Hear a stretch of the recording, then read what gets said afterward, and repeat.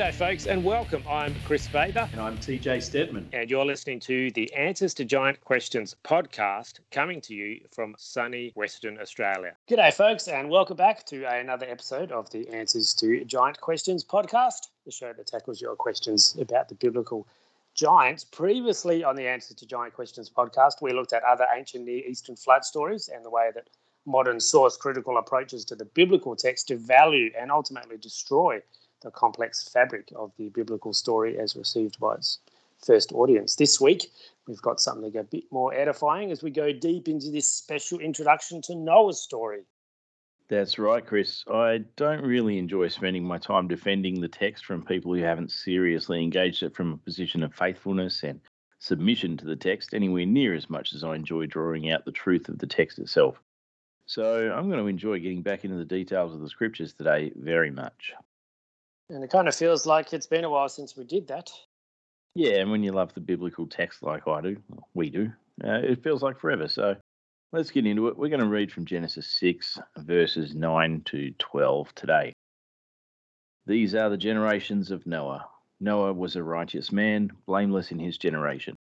Noah walked with God. And Noah had 3 sons, Shem, Ham, and Japheth. Now the earth was corrupt in God's sight, and the earth was filled with violence. And God saw the earth, and behold, it was corrupt, for all flesh had corrupted their way on the earth. Okay, so that was the ESV there. Once again, you'll see the word earth 4 times in the translation, where it really should say land. I keep coming back to that point because we need to be consistent with the usage of that word eretz every time we see it. And according to typical biblical usage, it refers to the land. And it's important because, as you know, the biblical text is so deep and multifaceted, and unless we're prepared to submit to the text and let it speak to us on its own terms, we're going to miss layers of meaning that were incredibly important to the target audience. I don't like to get too much into theology, but if you understand the usage of the terminology, you will see the theology of the text coming through. We see the consistent use of wordplay between Adam and Adamah, reminding us of the connection of man with the land. And when we see eretz, usually translated as earth, we're supposed to be thinking about the land in the way that Israelites talk about the land. That phrase for them is a connection to their homeland. It's a connection to Israel. That's identity on corporate and personal levels. It's a connection to sacred space. And when the Nephilim are left to cover the land unchecked, the land itself becomes corrupt, along with everything in it. I don't want to get into trite philosophies about slaying the giants in your life, but you can see the connection between Israel as the land and human beings as God's chosen vessel for his presence through bearing his image. And you can take that as deep as you want to. I'm probably going to lose half my audience at this point because they'll be thinking about that for some time.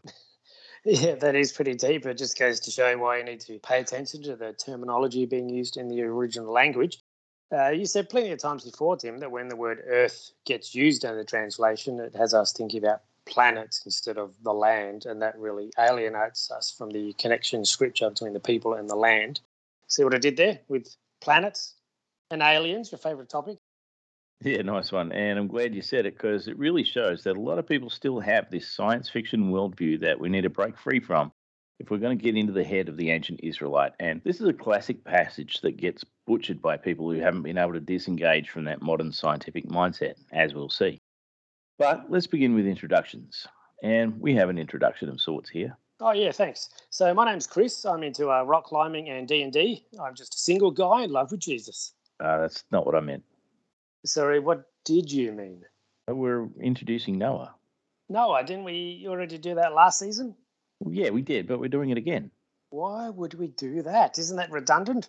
Yeah, well, we're allowed to be redundant because it's poetry. Remember what we were talking about last week? Notwithstanding what I've been saying over the last couple of weeks about the documentary hypothesis, it is clear that the biblical text has been brought together from a variety of sources. I just don't think you can separate those sources according to the categories typically laid out in the source critical hypothesis. We've seen from the outset of this podcast series that the primeval history is indeed an assortment of works by a range of authors over a considerable span of time. And they certainly were compiled by a masterful scribe or perhaps a group of scribes to compose this literary masterpiece that has been passed down to us. As I was saying last week, there are no accidental lines or mistakes in this composition. Everything's very intentionally put in its place under the inspiration of the Holy Spirit. And so that's how it came to be that after the genealogy of Genesis 5, which introduced us to Noah, we were then given those early verses of Genesis 6 by way of background and context to prepare us for Noah's story. And again, this entire narrative is set in order by a poetic structure which requires that certain elements of the story be placed in certain positions in order for the poem to function. So we're again introduced to Noah, but this time he's placed at the beginning of his own story rather than the conclusion or perhaps the telos of that of Adam. It all makes a lot more sense when you know how to read it. Seeing the flood story as poetry really clears up a lot of these things. Yeah, but we're not really going to spend much time on the story of Noah before it gets interrupted by the flood narrative. Again, as I was saying, the fact that the documentary hypothesis doesn't hold water doesn't get us away from the fact that this text is a composition from a variety of sources, and that's quite evident when we read this passage. Because we open with the phrase, Elle Toledot Noach, or these are the generations of Noah, and we've talked about that phrase before. These are the generations is kind of clunky, but it does the job. That word Toledot comes from the Hebrew root yalad, which is about bringing forth children. So the idea is that we're about to be told about the generations that will proceed from Noah in a genealogy. At least we would be, except that the poetic structure of this text requires that the flood story interrupt the genealogy. And it's going to be an awfully long time before we get back to finishing that thought, at least on this podcast. But, we will hear about his kids. But first, we're going to hear a bit about the man himself. This is verse 9b. Noah was a righteous man, blameless in his generation. Noah walked with God. Now, there's a lot going on in this verse, so we're going to walk through it slowly. The term translated as righteous in our text is tzaddik, and righteous is probably a good translation, but we need to talk about how that term functions. This word isn't used to designate status. This isn't Noah being called righteous. The way this word works in the text is to tell us that Noah did works of righteousness. And back at the end of season 5 of the podcast, when we were first introduced to Noah, I went into some detail there about how Noah was called the preacher of righteousness in the New Testament on the basis that his life, by its very nature honoring God, proclaimed the righteousness of God.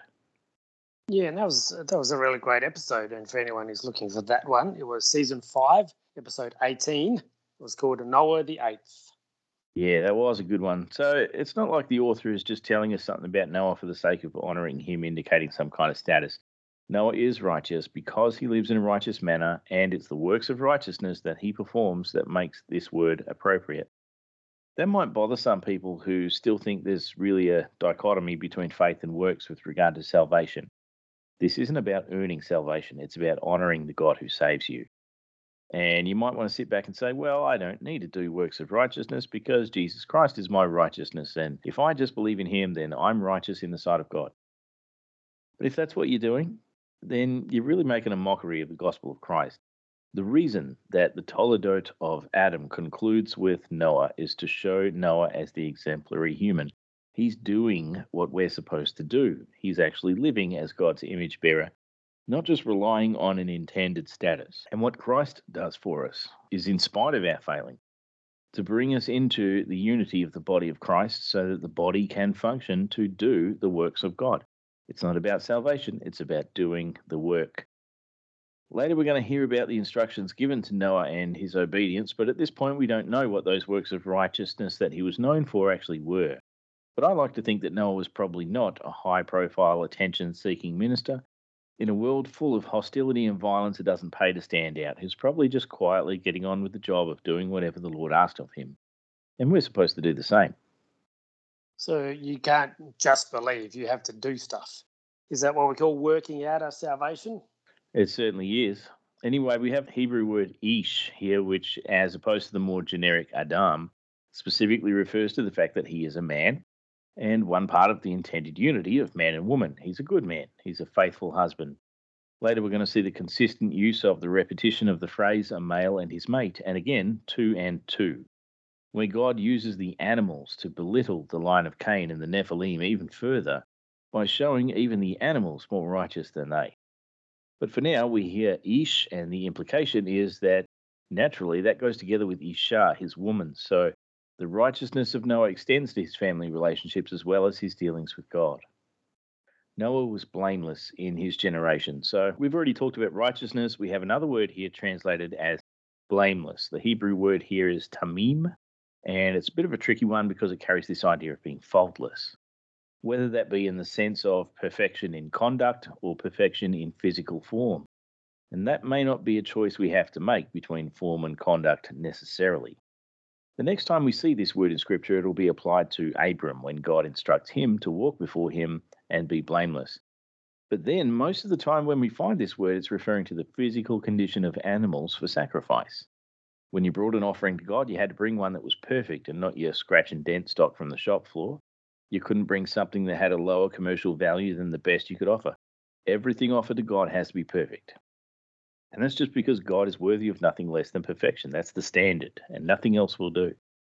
In the same way, when God is looking for a person through whom he's going to reveal himself, his standard is no less scrupulous. But this isn't just about the conduct of the individual. This terminology is also applied to integrity and faithfulness, which is, of course, getting at the heart of the individual rather than their work. We also can't neglect the idea of physical perfection. As I mentioned before, a significant proportion of the usage of this term has to do with the physical condition of animals being brought for sacrifice. One reason that Noah was particularly chosen for this calling is because of his humanity on a physical level. Earlier in this season of the podcast, we talked at length about the way that the interbreeding of the sons of God and the daughters of men resulted in a second race of people on the earth known as the Nephilim. What we're supposed to understand from this text is that the righteous conduct of Noah had prevented him and his family, by extension, from being tainted with this hybrid humanity that was taking over the land. And why is that so important? It's important because when God chose the man to be his representation in the world, he had a particular purpose for doing that through humanity. There's something that God sees in us that makes us suitable and appropriate for making God known in the world. So it's essential that we protect and preserve the human form because that is what God created for the purpose of revealing his glory in the world. That's why humans who are faithful to God are called his body. The Nephilim were people who had chosen to embody other gods. And that was in spite of the fact that God had created people to represent him. It was the Nephilim who were the people of Noah's generation. Now that brings me to an important point here. Depending on which translation you have, you might have read this part of the verse as Noah was perfect in his generations. That's going to get a lot of concordists and science fiction buffs excited because it sounds like the text must absolutely, certainly, undoubtedly be referring to genetics. And wouldn't it be great to be able to point to a particular verse of scripture and say, here's the proof that ancient people knew all about gene science and they understood the distinction between the humans and the Nephilim on a genetic level. I get the feeling that you're not about to say that. Right, you are as always, mate. Even though I just talked about that Hebrew word tamim in the context of physical perfection, completeness, that doesn't carry with it some kind of association with a knowledge of the genetic sciences. Obviously, people understood about breeding and they understood genealogies. We've already seen abundant proof of that so far in Genesis. But honestly, if I hear another person talk about DNA in a conversation about the biblical text, I think I'm going to scream. Nobody knew about DNA until the 19th century AD. It certainly wasn't on the mind of the ancient Israelite. I don't know how I can state that more clearly. The biblical authors and their audience lived in a pre-scientific age. They just didn't have the scientific concerns and questions that modern people have. So when we see that word tamim in Scripture, we're not talking about a scientific understanding of a perfect specimen. As far as the ancient world was concerned, an animal presented without defect was one that had a good coat and good teeth and good eyes and no obvious deformities. Had to be the right size, not too big, not too small. It's about fitness and good physical condition. That's all they're talking about. They haven't got microscopes and petri dishes and test tubes. They're not conducting genetic experiments and documenting the results. I don't care what they tell you on the History Channel late at night. I'm here to talk about the text of Scripture. People are going to push back on me here and say, read the text that says generations. That means genetics. Oh, does it now? Let's read our original text in Hebrew. Noah haya ish tzaddik ish tamim b'dorotav. Noah lived as a man of righteousness, a man without fault among those who were going around in his days. That last word there in the Hebrew derives from the Semitic root dur, which is based on the idea of moving in a small circle. It comes from the traditional layout of dwellings in a family household. They used to build a little hut for each small family unit, but the entire family, spanning multiple generations, all had their huts oriented around a circular court in the centre, where they'd come together and interact as part of their daily life. So they'd eat together, and the kids would play there and all that sort of thing. This concept gave rise to the idea of a generation in the sense that if you were the patriarch, then everybody who joined your family during your lifetime would be in your circle. Later, this idea was expanded to encompass the idea of all people who were alive during your lifetime rather than just those who lived in your little family village. But again, this is about your circle, not your bloodline or your DNA. So the point being made by the use of this particular terminology is the idea of contemporaries rather than some kind of ancestry. It's about the people who were alive at the same time as you, whether they're young or old. And that's why I chose to render this verse as follows: Noah lived as a man of righteousness, a man without fault among those who were going around in his days. Yeah, that's a really good way to express the meaning there, because you get the idea of living in righteousness and the idea that it's associated with Noah's works rather than just a description of him. And it also keeps the ambiguity between perfect conduct and perfect physical form and kind of lets you choose how you interpret that, because both of those options are legitimate, and this way you can have both of them at once. And it's a clever way to preserve the original meaning behind that phrase, which is usually translated as generation. And I like it because we still talk that way today sometimes. We often hear people talk about the crowd they used to get around with and that kind of thing. Yeah, it certainly made a lot of sense to me. Hopefully, it's going to help people to understand that they shouldn't be trying to import the modern meaning of words based on ancient translations like Greek, where genesis is used in the sense of origin. Again, the idea of origin is connected to the place of the paternal family home. That's where you come from. That's your genesis. Just because modern terms like genetics share a similar Greek origin, it doesn't give you license to run rampant with theories of ancient people having the power to manipulate DNA and that kind of science fiction garbage. The text says that Noah walked with God. And that's obviously meant to remind us of the righteous people that came before him, first with Adam, but then in particular with Enoch. Unlike the situation with Enoch, there's no plural verbiage around that phrase, so it's not saying that Noah, like Enoch, walked among the gods. This time it's Noah alone with God, and that's a sad reminder of the divine rebellion and Noah's lonely walk with God. Anyway, speaking of the family home, we're now reminded that Noah was the father of 3 sons, Shem, Ham, and Japheth. This is information we already had from the end of Genesis 5, but as we've been learning recently, the poetic structure of the flood narrative often requires a degree of repetition in order to make the construction of the poem work. So the inclusion of Noah's sons at this point is really just to provide counterbalance for the other end of the chiasm, where they're going to form an integral part of the narrative moving forward after the flood. And speaking of repetition, when you read verses 11-12 in the English, it does seem quite repetitive. Yeah, now the earth was corrupt in God's sight, and the earth was filled with violence. And God saw the earth, and behold, it was corrupt, for all flesh had corrupted their way on the earth. Again, I think we might be better served by a slightly more wooden rendering of the Hebrew. The land was in ruins before the face of God, and the land was full of violence. And God saw the land and beheld its desolation, for all mortal beings had corrupted their way of living in the land. That's quite a bit more colourful. Yeah, I mean, I can see what the translators of the ESV were thinking when they used the word corrupt in the text, but I feel like the repetition of that term really diminishes its impact. So in my version there, I tried to incorporate some terms that were consistent with the meaning but seem to fit better in the context. We generally don't use the term corrupt to describe something that's rotten or desolate or ruined. And I think that's what's going on there, although I did like the use of that word when it came to the state of the people and their way of life.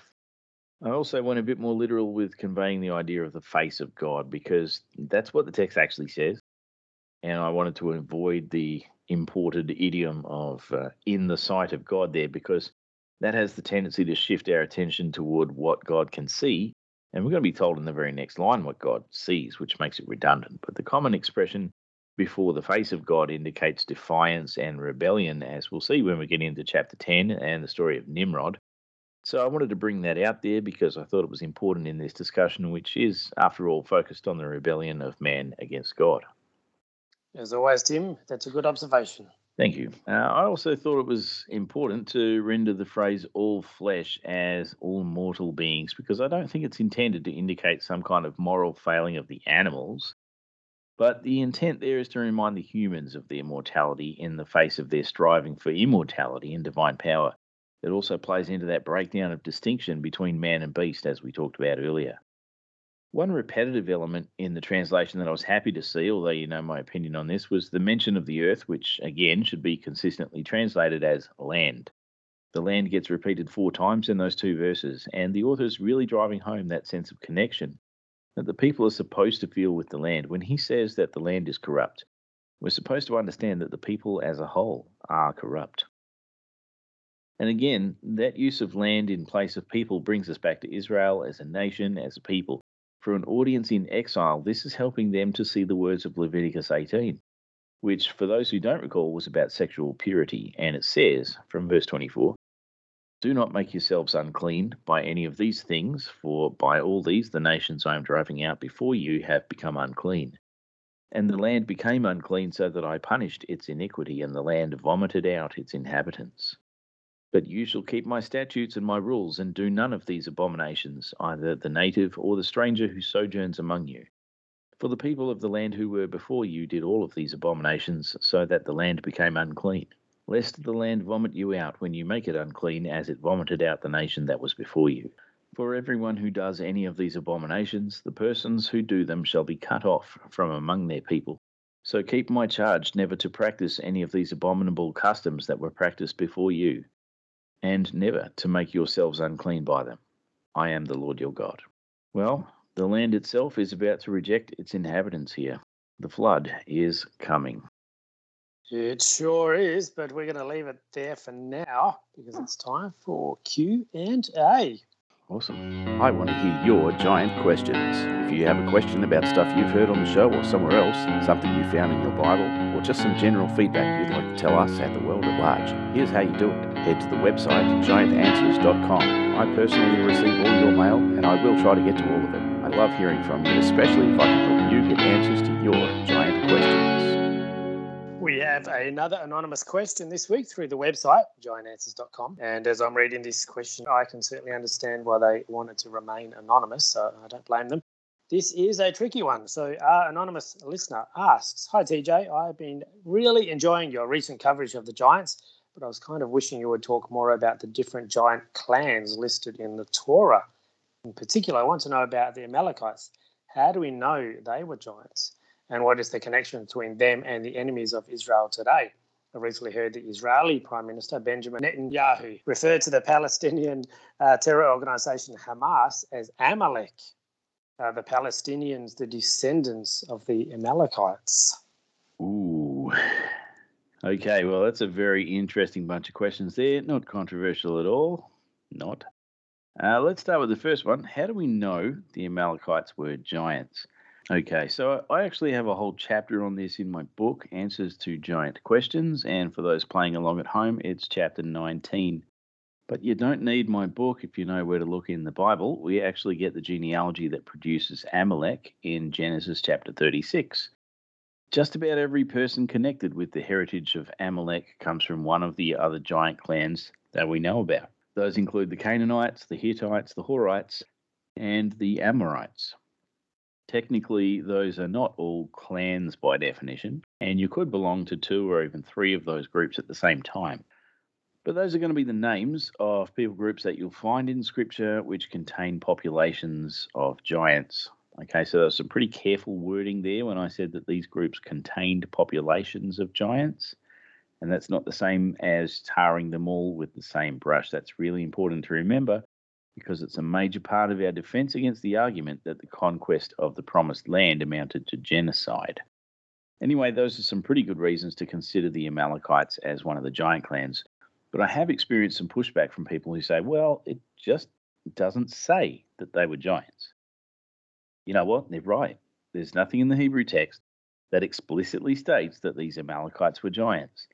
That's because it's written in Arabic. What? Yeah, that's right. Remember a few episodes ago, we were talking about how the biblical authors had no problem with using a word borrowed from a different language if it got the job done. And I have mentioned many times before that there is no Hebrew word that means giant. So what's the Arabic word for giant? Oh, that's a good question. And before I answer it, I want to tell you a little story. I was on my way home from work today, and I felt a little bit peckish, so I stopped at a grocery store looking for something delicious, also some eggnog. And I was in a part of town that has a big ethnic community, so naturally there's all kinds of delightful treats from all over the world. So I'm looking at these yummy things, and The one thing that caught my attention was a big box of Lebanese sweets. So you just got to try and imagine this, right? Hundreds of layers of crunchy, flaky, buttery pastry, absolutely dripping in honey, pure bliss. So I'm looking at this box of Middle Eastern treats, which of course I purchased. This thing's like half a kilo or a bit over a pound if you still use freedom units.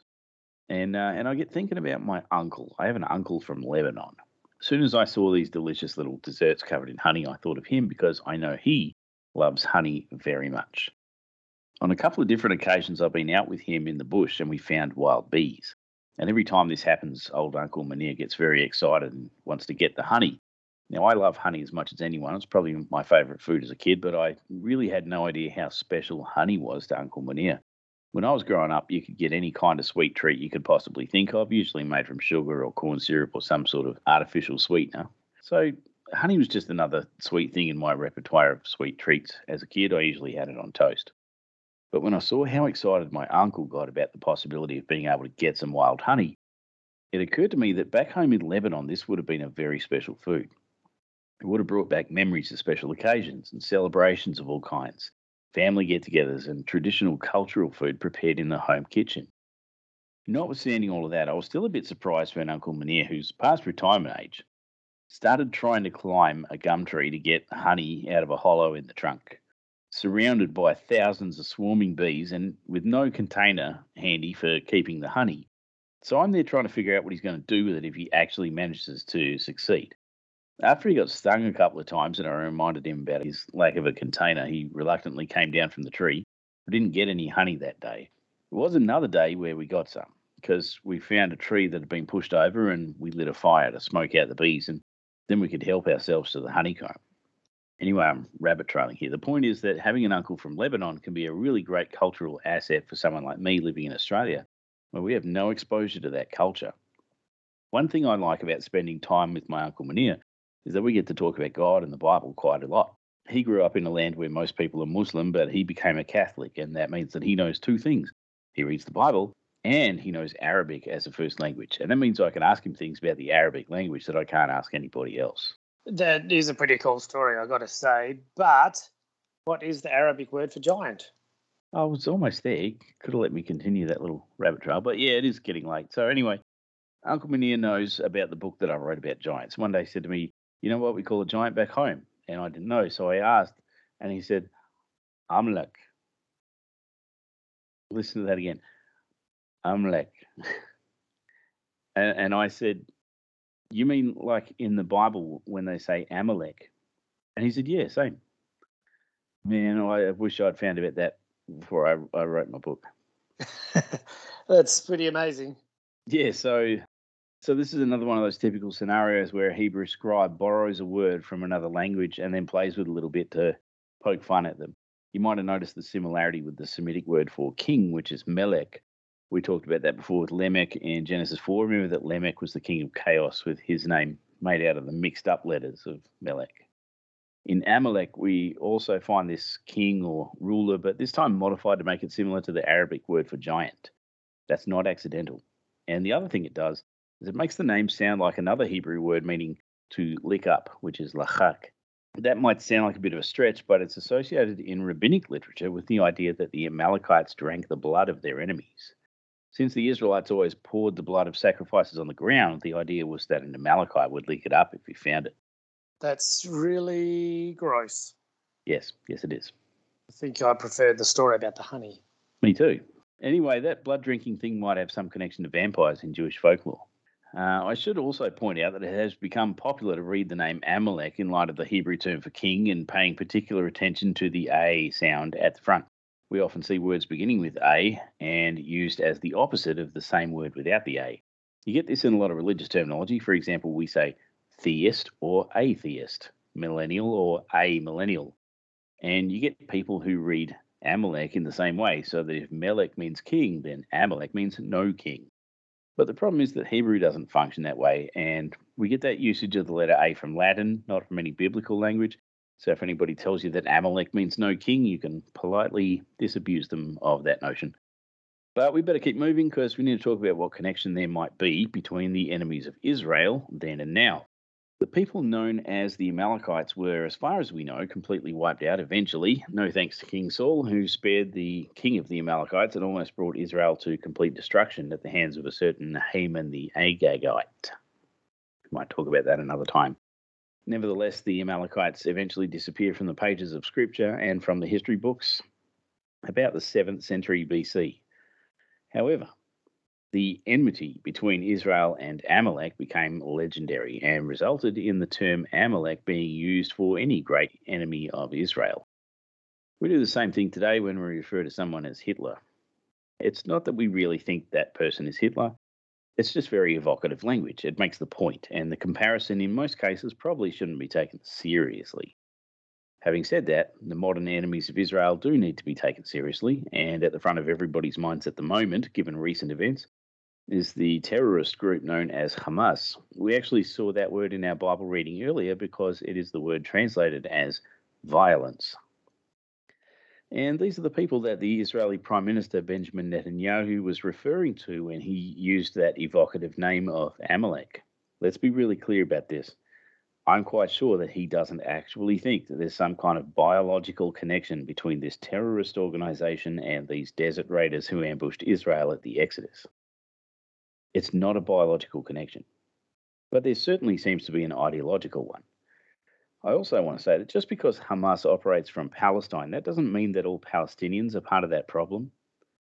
Many of us in the West don't realize just how many Palestinian Christians there are. And we need to be praying for all people on all sides of that conflict because Jesus loves all of them. We should love them too. We also need to be careful that our words and actions do not dehumanize the people that we see on the other side of the conflict from our perspective. It's okay for biblical authors to describe large people as giants. It's not okay for people to call other human beings some kind of inhuman monsters, especially when you have an influential platform that can turn others toward that point of view as well. Amen, brother. That's really important, and it was a pretty interesting question to answer. I thought you handled it very well. Your words were as sweet as honey. I see what you did there. All right, well, that's all we have time for. We'll be back next week as we continue our introduction to the story of the flood. That's right. And don't forget, peeps, you can send in your questions via our website, giantanswers.com. And just like the person who asked this question, you can be anonymous if you want to. We'll catch you next time on the Answers to Giant Questions podcast.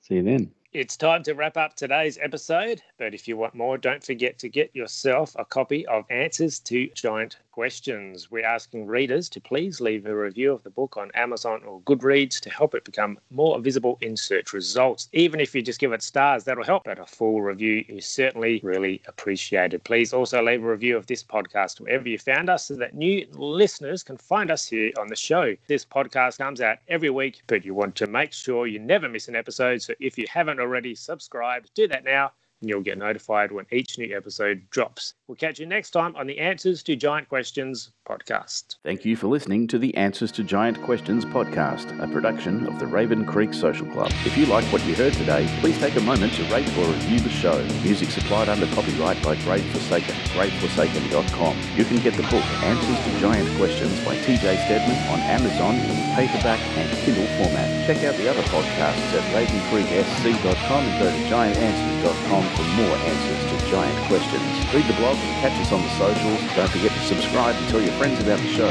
Send us your giant questions and stay tuned to this podcast to get answers. We'll see you next time. Until then, stay safe and God bless. Look what I've got. What have you? Oh, okay. Is that Merv Hughes? Got it in one. So I went to this polka dot vintage markets on Saturday. Right. And got this for $8.50. There's a bottle opener and it makes noises when you're like, you got him or whatever. And there's all different faces. Yeah, this is like, I don't know how long ago they made these, like 10 years ago, whatever. I see the mower's making some progress. Getting a few compliments on it, thankfully. I like little things. Midgets are some of my favourite people. Smurfs and such. Yep, dwarves, hobbits, halflings, tieflings. Three-quarterlings. Three-quarterlings, yep. Oh, look. So I'm the man who has everything, unless you can send a Christian wife in the mail. How do I live without you? Tied in very well to what you were teaching. Yes, there's probably a bunch of people going, yes, but what did that have to do with honey? It's very pretty. Nice. You know what else is pretty? Murphy's. Murphy's. You thought I was going to say you, didn't you? You know what? You're pretty as well. Yes. Pretty fly for a white guy. I'll take that. I hung some Christmas lights around the house. Oh, yeah. It's so stupid that we do this in Australia. Like, no one here knows what snow looks like, and everyone's hanging, snowflakes and icicles and this kind of thing. And I've got these little things that dangle from the gutters that's supposed to be like, icicles or something, all glittering with their flashing lights. And I'm like, well, I'm just going to appreciate the lights and not pretend that it's cold or something. Well, I guess it's a bit of fulfillment, but dreaming. Yeah, it's it's not like people in Sweden and England are hanging, sunglasses and eskies. but yes, it's the fantasy of it all. Yeah. Benjamin Netanyahu. I've never had a problem with saying it before. Benjamin Netanyahu. Tough Netanyahu to crack. Yes, I can understand why they wanted to Renee. Come on, Renee. You know what I say. Okay. Not just bulk eggnog, but also I've eaten most of it. Nabil's Lebanese sweets. Like baklava? Yeah, that kind of thing. Yeah. I've always liked it, but this would be the first time that I saw a huge packet of it and just went, yeah, I'm gonna buy that. Pairs well with the nog. Mm. Oh, that's good. Delightful. Awesome. Just a little thing.